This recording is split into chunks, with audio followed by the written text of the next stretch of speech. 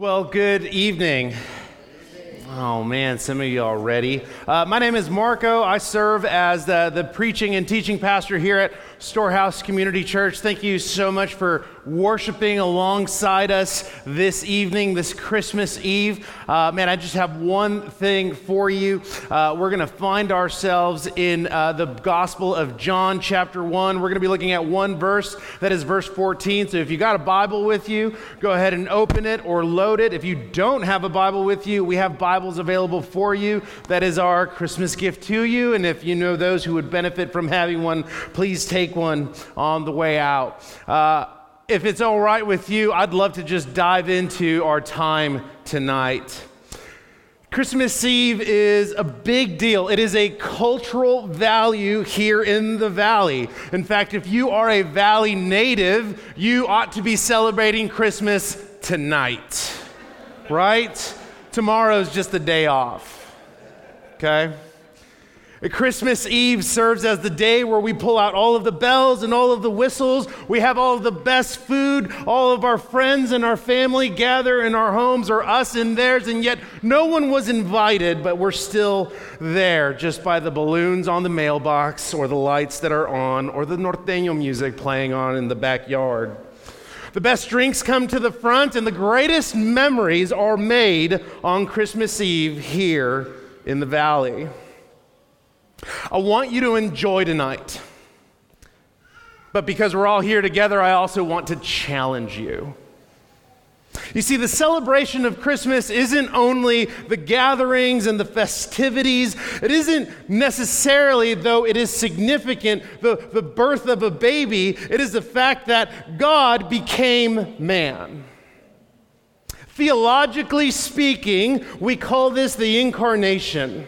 That is, the coming in the flesh, that God entered human history as the man Jesus Christ. Tonight, I wish to walk you through 7 promises of God in Christ. These are several promises that God makes to you and I as a result of him becoming flesh. And so if you have your Bible with you, we're going to be in John chapter 1, verse 14. And so this is what John writes. And the Word became flesh and dwelt among us, and we have seen his glory, glory as of the only Son from the Father, full of grace and of truth. Let me pray, and then we'll walk through these promises. God, we worship you, and I think it would be an understatement to say thank you. This evening, we get to freely worship you. We get to reflect on the past year, but it's still not over. And so in this time, I pray that you would just meet us where we are. In spite of the gatherings and the festivities and the plans and the barbecues and the family and the headaches and the frustrations, God, I pray that you would just meet us where we are tonight and that you would make yourself known through your word. Holy Spirit, would you please be present among us this evening, at work in us. God, again, we thank you for this opportunity to worship you through song and the preached word. God, would you be glorified in this time tonight? We ask all these things in Jesus' name. Amen.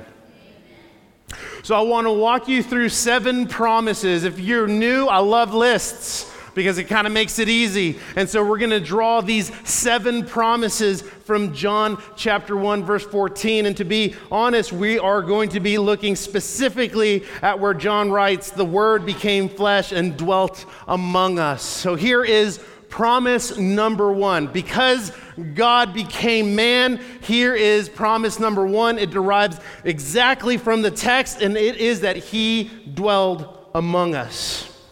Now, this is incredibly significant because it is one of many things that sets Jesus apart from other religions. That is, that God came into our world and dwelled among us, lived and experienced the mundane, the ordinary, lived and experienced hardship like you and I, lived and experienced family just like you and I do. As a result, this promise teaches us that God is not removed from us, but that he entered into our history. As a result, worship is not a place but Christ himself.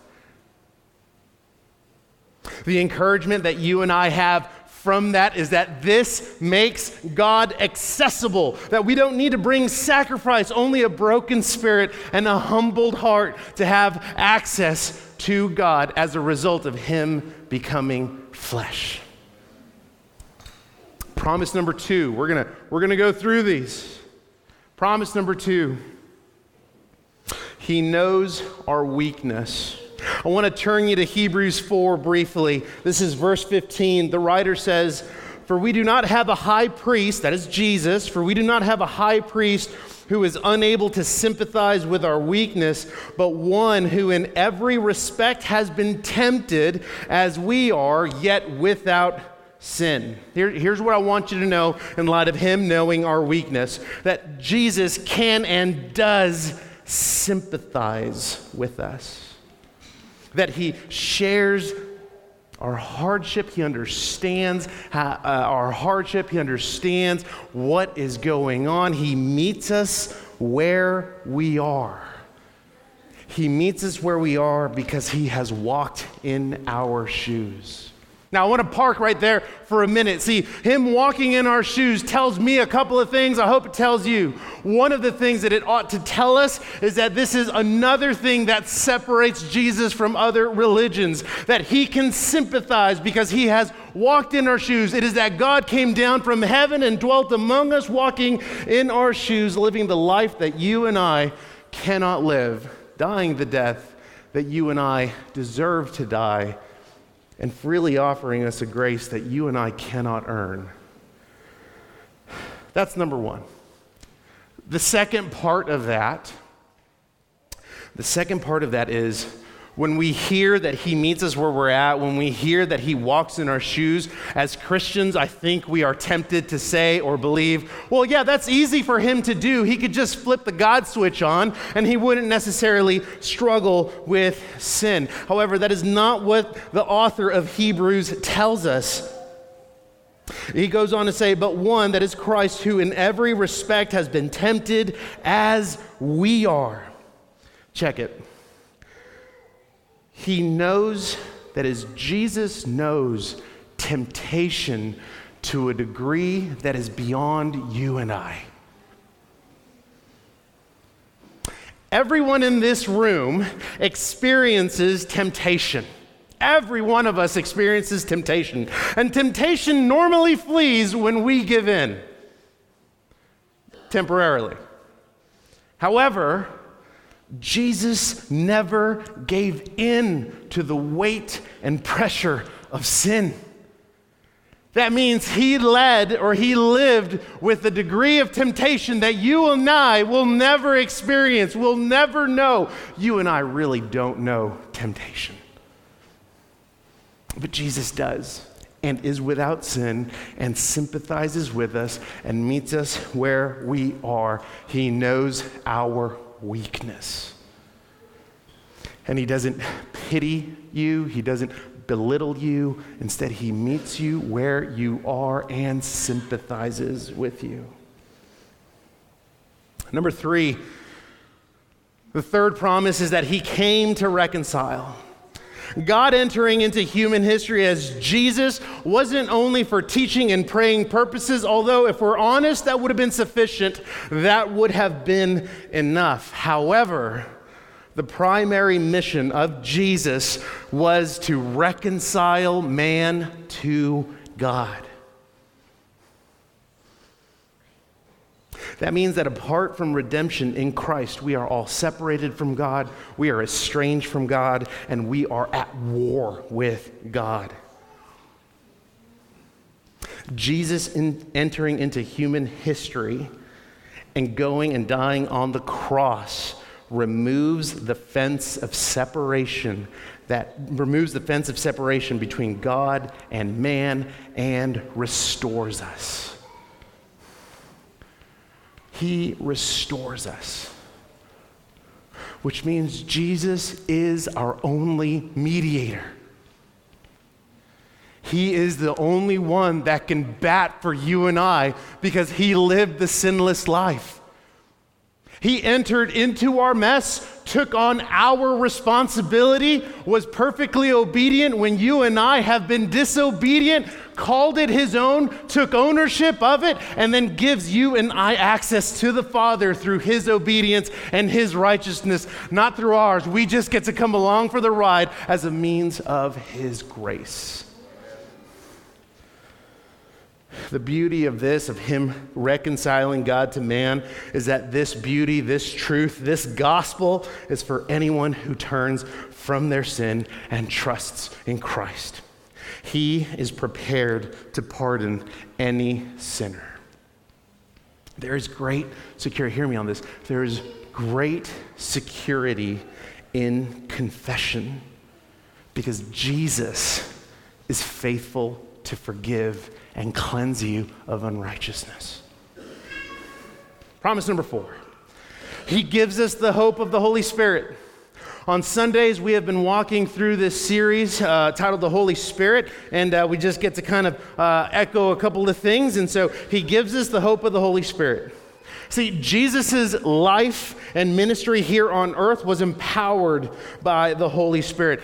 And he was also raised from the dead by the Holy Spirit. Why does that matter for you and I? It matters because the resurrection of Jesus brings us the hope of the Holy Spirit.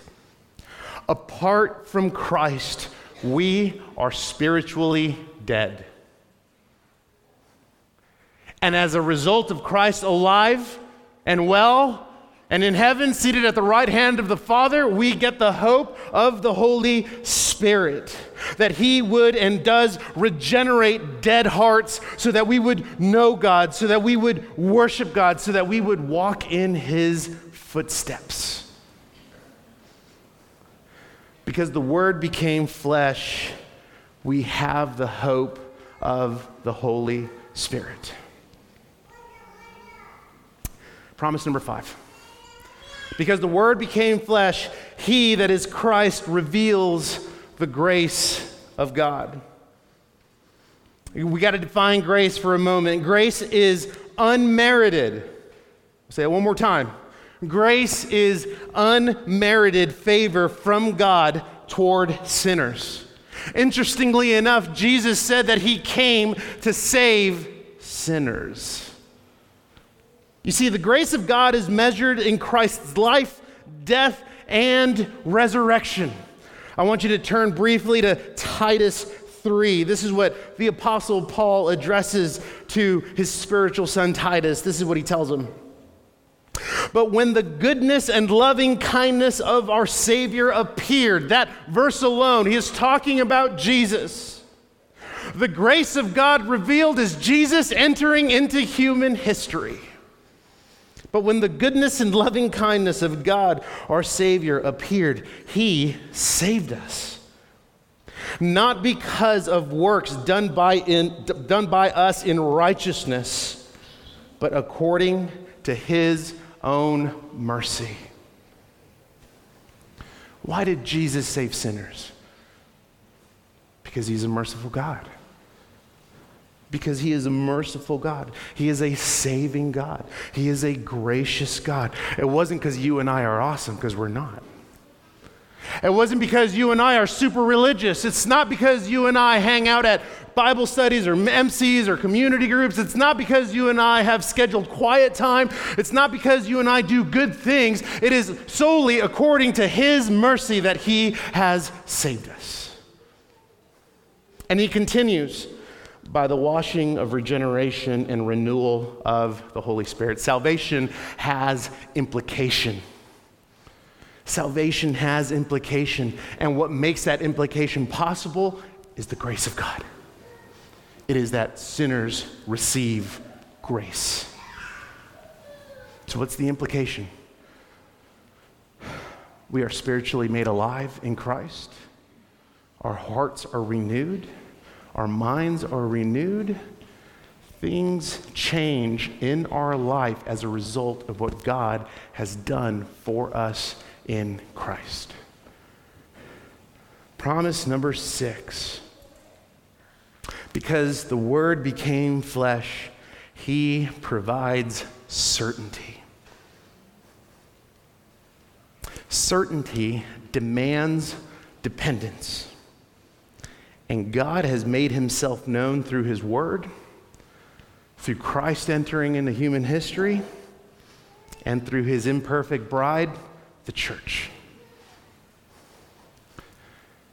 Paul in Ephesians 3 says that God chooses to reveal Himself and makes Himself known through the church. I guess an easier way of saying it is, tonight as we celebrate Christmas, you're being watched. You're being watched. Because friends and family are going to come over, and I get it, man. Everybody wants to party. We're all going to be laughing. We're going to be enjoying some time. And God Himself desires to make Himself known through the church. Not through the building, through the church. Not through programs, through the church. Not through the best philosophy, through the church. You are the church. And you're not just the church on Sunday morning and on a special occasion like Christmas Eve. This is called the Old Church Winery. This is not the church. This is a building that was bought out by the Chamber of Commerce. All right? So as we leave here, we leave as the church. Certainty demands dependence. And number 7, because the Word became flesh, He calls us to worship Him. He bids our worship. Because of everything that I just walked through, all the other 6 promises, when we respond to Christ in faith, in worship, and obedience, we are walking in His ways. We are pursuing the life He lays out for us. And we do that not to show how religious we are, not to earn His favor or to earn His love, but as a result of our overflow of worship. Like, hear me on this tonight. Obedience is worship. Obedience is worship. It is a response of what God has done for us in Christ. And if you belong to Christ, your heart has been renewed. Your mind has been renewed. Who you are and what you do is directly tied to and connected to what God has done for you in Christ. We say it this way: your identity determines your activity. So, church, Christmas is, I should say it this way, Christmas Eve, right? Because we're in the valley. Christmas Eve is significant. And it's not significant, though it's awesome, but it's not significant because of the gatherings or the festivities or the memories that we're going to make or how much we're going to laugh at one another. It is significant because God became man and entered into our history as Jesus Christ. This changes everything. It changes everything because if we belong to Jesus, then these promises, these 7 promises, shape how we live, particularly tonight. So, if you belong to Jesus, man, let me just encourage you with 1 or 2 things, or 3, I don't know. Let me just encourage you with a couple of things. don't waste tonight. Do not waste tonight. In a moment, we are going to respond to our time together through the Lord's Supper. We're going to respond in prayer. We're going to respond by singing songs. Use that time to reflect on what God has done for you in Christ. So please don't waste tonight. And if there is sin that you're wrestling with and struggling with, let me encourage you to confess and repent of your sin tonight, to return to the Lord, trust in Him. And if you don't know Jesus and you're hanging out with us tonight, number one, thank you. I love that you're here. No joke. Love that you're here. Let me encourage you with a couple of things. Don't wait until Monday to wrestle with this. Don't wait until the new year to wrestle with redemption. Let me just encourage you to wrestle with it, reflect upon it right now. If you're like me, I love starting things on Monday. I don't know about, I actually like Mondays just because it's the start of something. Many of you are similar in the sense of like, Monday is a good start over day. Like, I'm preaching to the choir, that's a lie that we love to embrace. Reflect and wrestle with the Word becoming flesh now. Right now. What would it take for you to know Him tonight? So let me just encourage you to wrestle with the Word becoming flesh, to reflect with what that means for you. These promises have been fulfilled because He became flesh, not because He's gonna. And so Jesus invites you to come to know Him. I want us to celebrate tonight, but more importantly, I do not want us to forget the promises of God in Christ for us. Who you are is a result of what God has done for you in Christ. What you believe shapes how you live. Let us place our faith and our trust in Christ and in Christ alone. Let's pray.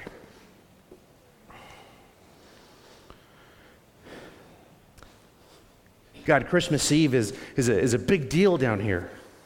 It's a big deal because, as I mentioned, this is where all the parties happen, this is where all the family happens, and what's trippy is we hardly invite any of these people, and everybody just shows up at our house. And so, Lord, we want to praise you for that opportunity. We want to praise you for that opportunity because it is an opportunity through hospitality to reflect your goodness and your kindness.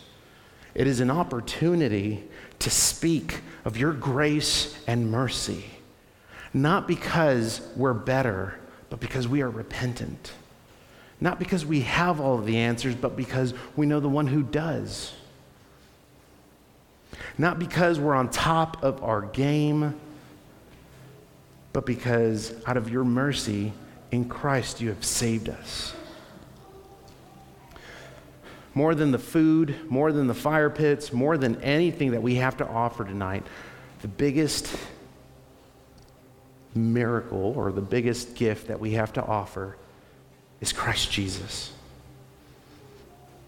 So Holy Spirit, would you empower us tonight? Would you convict us tonight? Would you comfort us tonight? Would you meet us where we are?